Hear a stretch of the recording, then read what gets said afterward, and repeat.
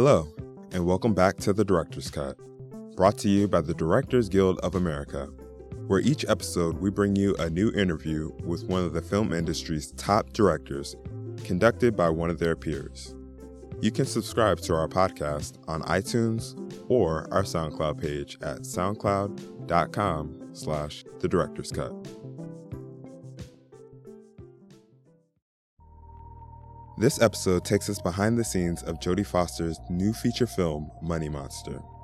Starring George Clooney and Julia Roberts, the film follows the explosive situation that develops when an irate investor hijacks the live studio broadcast of Wall Street guru Lee Gates' television show after losing everything on a stock tip. As millions watch the tense standoff on live television, Lee and his producer Patty work to unravel a global market conspiracy, while also attempting to disarm the man holding them hostage in the studio. Following a pre-release screening of the film at the DGA Theater in Los Angeles, Ms. Foster spoke with director Michael Apted about her work on Money Monster and her long career in film. Listen on for highlights from their conversation, including how Ms. Foster was able to fit the immense and varied amount of footage required to make the movie fit together, and her belief that her acting career spent with directors such as Martin Scorsese, David Fincher, and Jonathan Demme was the best film school she could possibly have attended. Enjoy.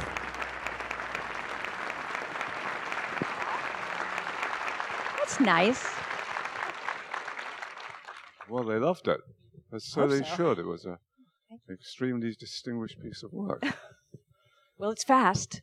It is fast. It is yes, fast. It flies by. Yeah, you can go see a movie and eat dinner afterwards. That's right.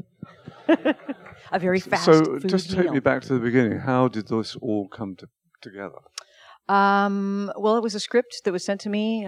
Two producers, Dan Dubecki and Laura Almadine, who are a husband and wife team, had developed the screenplay. And we came together and spent a couple of years working on it. Brought in a wonderful writer named Jamie Linden, a young guy named Jamie Linden. And we, despite everybody giving us pressure, we spent a long time to get it right. We didn't take any financing, and we didn't go to any studios, and we didn't look for development. We didn't go out to actors. And then when it was perfect, we went to one actor, and that was George. He said yes, and it was pretty fast. So when it first came to you, it had not a particular prospect of getting made yet. There was no money behind it. There was no money behind it. They had they had developed it independently, and it was quite different. I mean, it was a bit more of a satire. It was much smaller in scope. It felt more like a play. And then so there were a lot of changes that happened. So George was the key to moving it into overdrive.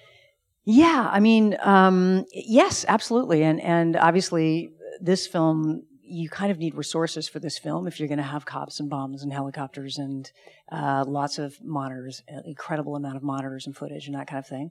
But, if somebody had said to me, I'm sorry, you can only have 25 cents to make the movie, I would have, gotten a cardboard box and pretended it was a TV set, and we would have made it for that. Hmm.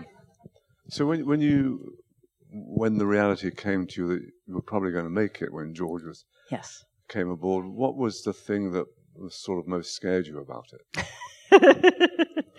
I think rightfully what I was scared about the jigsaw puzzle. And it is a big jigsaw puzzle. I think hopefully if you're an audience member and you're not looking at how all the seams are sewn, you can just have an experience and not think about how it was made. But the fact that it was all in real time, meaning that there's one event that happens that all these different people experience at the same time, that's being shot by 4 cameras, broadcast cameras, and a film camera, somehow has to manage to shoot that exact same piece of footage, and it has to be experienced by all these people. The jigsaw puzzle of figuring out where you are at any given time had to be done ahead of time. And I was scared of that. And did you lose your way ever? The beginning, I think the thing that directors will appreciate about this is that, everything in this film was about preparation. It's not very glamorous to say, my film was incredibly prepared. But it really was all about preparation. And most of that preparation was just me and the first AD, Joe Reedy, sitting down like a couple of idiots with Post-its.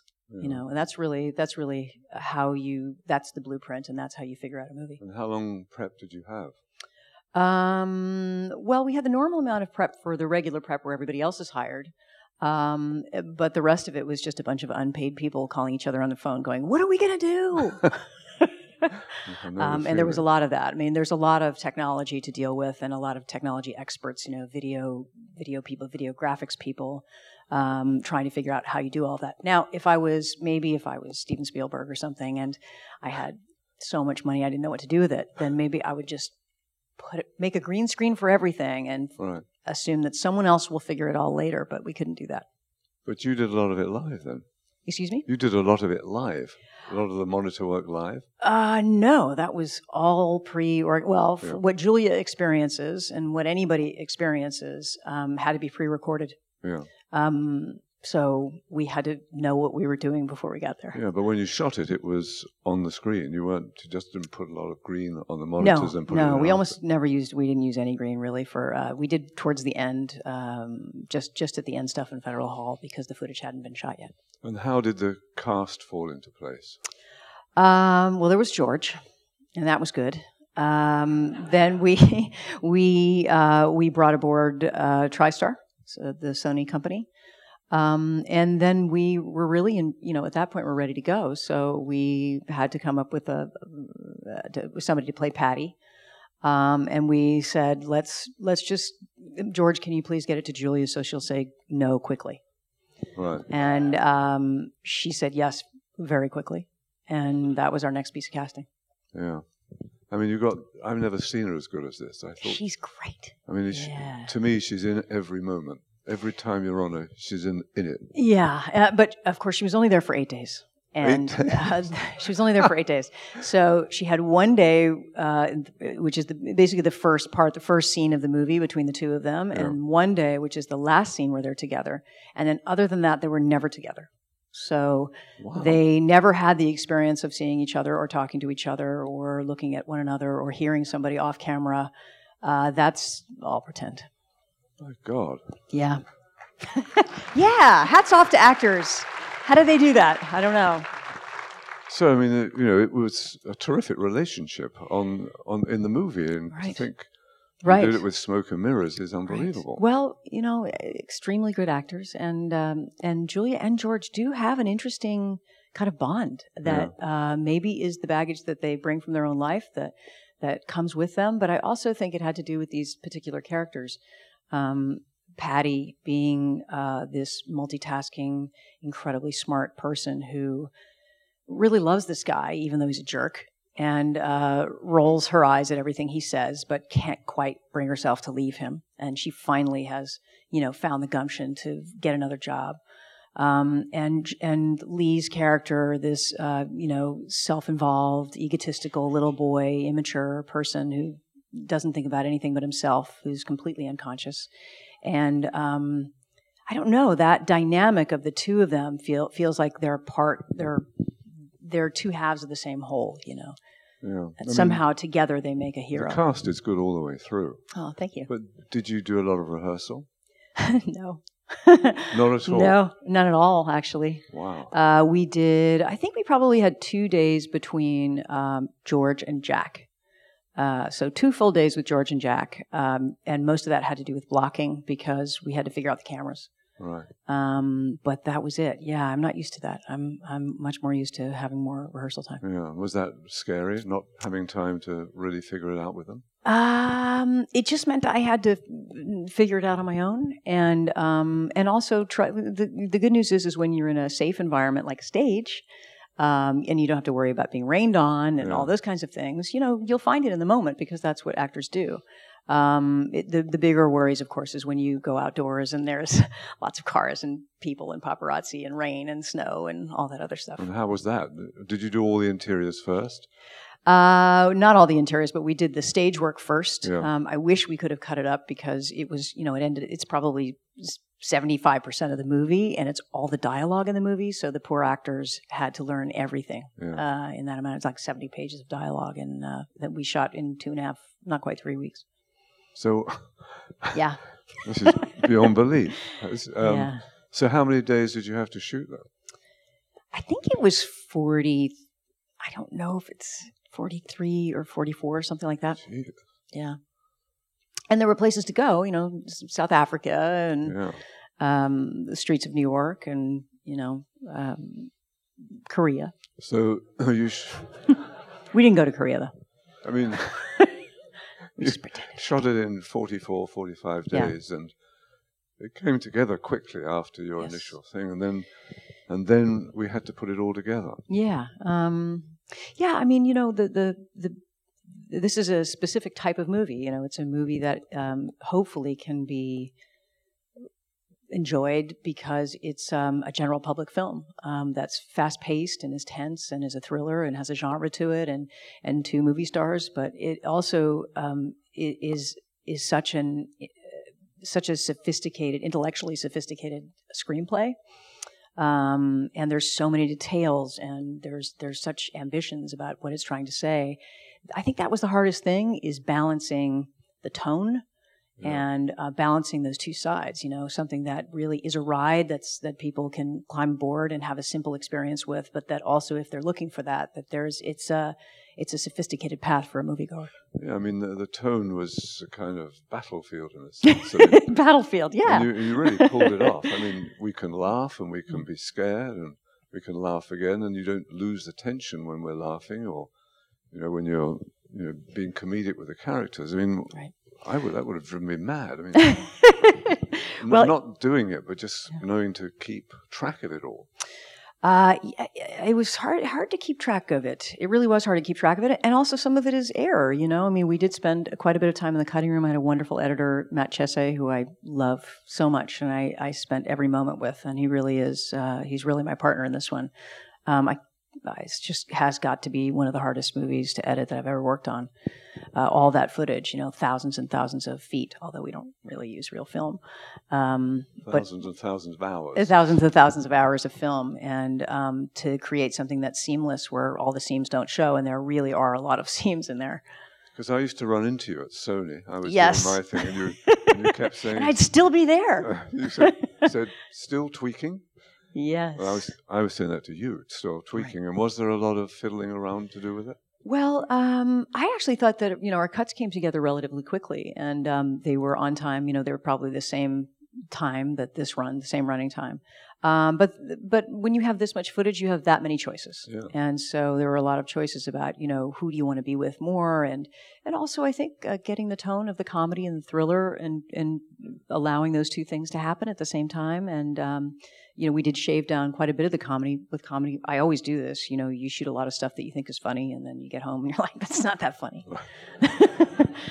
And the other trap was really, the sense of a love story in a way. I mean, some of it was like Bringing Up Baby, and some was like, the Big Short or something like that. There was a marriage of that. And yeah. There's a lot of different things going on, and hopefully that's a good thing and not a bad thing. That may be a bad thing for lots of people. I mean, I think some people like to go to a movie and say, this is exactly what I'm going to see. Yeah. I'm just going to see a thriller and that's it. But I have a lot of feelings about the tapestry of all of these ideas, and I like to weave them together. It's hard for me to leave one out. Yeah, because the very end scene is tricky. I mean, that's a dangerous and /brave / crazy way to end the film like this, with this kind of, but you pulled it off. You mean the Federal Hall one or the hospital? The two of them. The two of them, yes. To come back to that after all this mayhem, blood and guts and whatever. Yeah. And, we could have cut all of that out. I mean, you could have cut all of that out, and I'm sure at some point we contemplated that. But I really felt connected to Lee and Patty, and I felt like I needed to know, in some ways, I needed them to finally be together in the same room. They're only together in the same room for 1 minute of the movie. So I needed them to come back together again, and just to have a feeling about what they took away from the experience and how they changed. And did they shoot that as part of their 8-day or whatever? Yes, they did. Yes. Was it a tricky scene to shoot? I think it was a tricky scene to talk about. The shooting went very fast, but there was a lot of discussion, and I think mostly, honestly, because George and Julia do have a history together, and it's tricky. You want to avoid being too saccharine or avoid treading areas that they've tread before. And I really saw this as really about the friendship of two coworkers.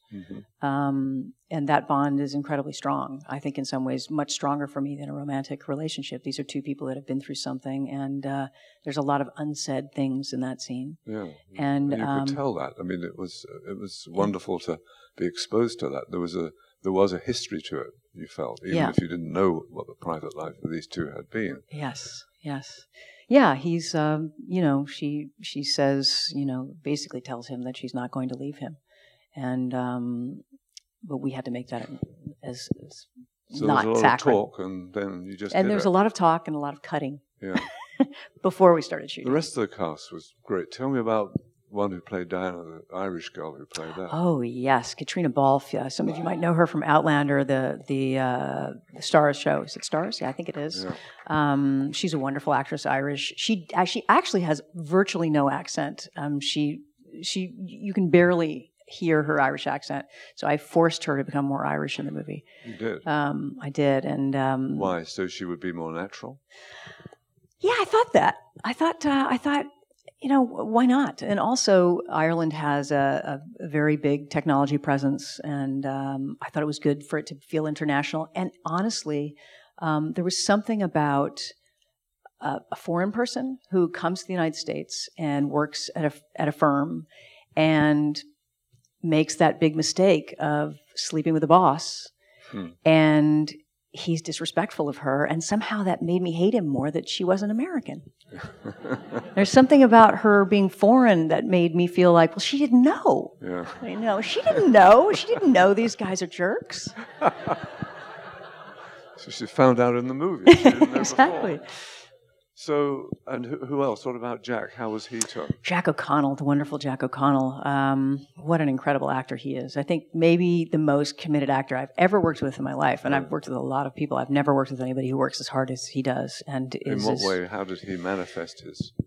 Well, he just never stops. And he never stops. And it doesn't matter how many takes or how many times he's had to scream or sweat, or it just really comes from a really primitive place. And he doesn't pretend that he has any intellectual process whatsoever.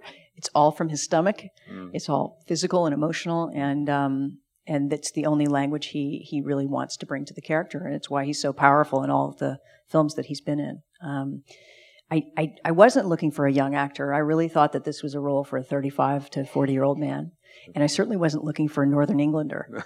I mean, his accent is, I've never heard an accent that big. But he taped himself and made a tape, and I auditioned him on Skype, and that was it. I said yes, and that was it. I mean, you didn't have long to shoot the film. As a director, do you shoot a lot of takes? I never shoot a lot of takes, very rarely.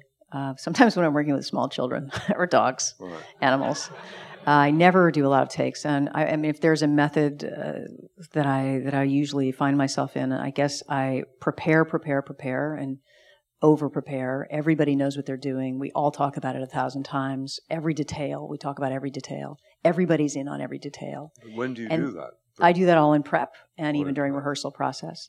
But once I say action, it goes super, super, super fast. So but you said you didn't have much time with them. How could you do all that prep with the actors? I had not with the actors. Huh? I wasn't able to do it with the actors. The actors I could only have, whatever the conversations are that you have with the actors. But with everybody else, with all the technicians and with, whether it's set design or props or, video or visual effects or whatever it is, there's sort of no stone unturned. And then when I say action, we go so fast that everybody's head spins. And the nice thing about that is that actors don't have a chance to think. They don't have a chance to change their performance or doubt themselves and try it a different way. Or, we go from the gut, and then they have to commit to that because they're not going to get another opportunity. So when they say, "Can I have another one, Jodie?" you say, No. Not always. And Jack is somebody who does like to have an extra one here and there, which I was grateful for because he's playing an unstable character and who, screams at the drop of a hat, and then the next minute he's looking sullen and, can barely speak. So I really had to have a lot of choices with him so that we could manicure that instability. We talked about the actors. assembled a great crew. Yes, I know. Aren't I lucky? Were you lucky that people were free at the so right lucky. time? Or I can't even believe how lucky I am. I'm going to make notes. We've worked with a lot of the same people. Yeah, I know. Yeah. Well, I called them. Right. I called them and tried to put them on reserve. Yeah. Joe Reedy, just the most amazing first AD ever, and what an incredible team. I can't imagine doing a film like this in New York City with this many police officers and traffic and all of the problems of preparation with all the cameras without somebody like Joe. Matty Libatique, the director of photography, I'd worked with him on Inside Man, and I felt like he was really the right person for it. And the rest are mostly the team that I've worked with before. I wonder how you brought your experience as an actress into this process. I mean, because you were always there. I know this. Yeah. And you were always alert and everything. You just must have picked up all this stuff. Well, I've been working since I was 3, and I'm not sure that I had an actor's personality. I'm not sure I ever have, and but I've managed to get through acting without it. So, but that was the thing that always captivated me, was the technical side of filmmaking and wanting to know how they got that way. So, working with amazing directors, yourself, I mean, David Fincher, Scorsese, Alan Parker, Spike Lee, Claude Chabrol, was like a film school. It was the best film school anyone could ever have. To be able to look behind somebody's shoulder and say, I wonder why they did that. Why did they choose that? Mm-hmm. And I guess you just sort of unconsciously, you take all those lessons with you. When did you know that you wanted to be a director? When you were 4? When I was about 6 or 7. I did a television show, and the lead actor on the show was Courtship of Eddie's father, and Bill Bixby came in one day, and he was the director. And I just was amazed. I couldn't believe that the guy I had been acting with was now going to direct the show. And I thought, wow, well, this is what I want to do when I grow up. Yeah. But I didn't think that I could, because I was a girl. Are you lost to acting now? No. 50 years in the film business. I mean, I can't imagine I'll ever stop acting. But it's true that I had to prioritize the directing. I've only directed 4 movies, and I started when I was 27, so that's not a lot. And I couldn't find a way to prioritize the directing without just putting the acting on hold for a little bit. So I've done that, and it feels really good to go back and forth. I just have to find something that's right for me, and I don't want to play the same thing over and over again. So I'm excited about things I'm going to do in my 60s and 70s as an actor. God willing. So, yes. So you described what it was when you first got the project together and what you were sort of frightened of, the jigsaw element. What was your feeling when it was done? What had been the most difficult? What had been the most surprisingly hard for you? I think this. I don't know if it was surprisingly hard, but I think surprisingly challenging and reaffirming was that maybe I didn't realize how different it is making a studio movie with as much at stake, and that whole process, and all of the fear that goes into that, and all of the opinions, and all of the dynamic of that. And I had a company. I had produced other movies. We'd made a movie together that I produced, and it all seemed to go very well. And I guess I was used to a certain way of doing it, and I think that I think it makes you scared because everybody else is so scared. Yeah. Everybody. Well, not scared is the wrong word. I think everybody else is so.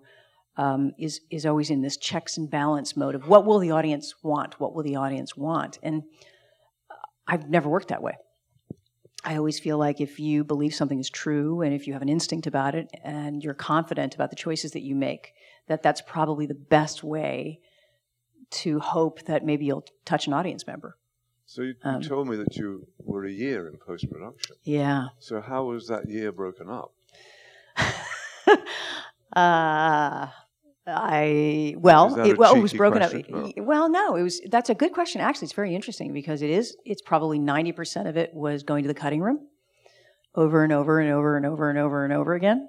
And we did have we had maybe a small reshoot, and we had some test screenings and stuff like that. And a very, very, very short burst of time was all the finishings. Right. And the finishings, it was insane because we had a release date that we were hitting that seemed like it was far away as far as I was concerned. Right. And that suddenly kept getting closer and closer. And when we got to the end, we were, it was the nosebleed pace of, no time to mix and working 20-hour days and working through every single weekend and, visual effects not even coming in until like a week and a half ago, really. A week and a half or 2 weeks ago, or visual effects were coming in. That was a new thing for you, visual effects. Yes, yeah. You always here and there, you always have bits and pieces of visual effects on movies, and more so now that there are all these great technological advantages that you can do, things you can even do in the Avid. They're amazing. We couldn't do 10 years ago. But this film has a lot more visual effects than people will ever realize because of all the screens. Yeah. Does it give you an appetite for visual effects? No, it absolutely doesn't. No, it doesn't. I keep telling people, I keep inviting people, some of the different people that worked on the film, I keep saying, I'm really excited about our Amish movie that we're doing next. Right. The Amish silent film. So what are you looking to do next? I have sleep. I think sleep. Sleep. I'm going on a press tour, so I have a whole month of traveling around and talking about the movie. Yeah. Well, congratulations. Thank you. It really Thank you. Is terrific. Thanks a lot. Thank you. Thank you very much. Of course.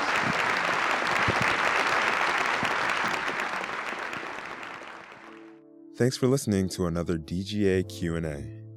You can watch all of our award season Q&As on our website or our YouTube channel. You can also check out any of our preview podcast episodes from earlier this season.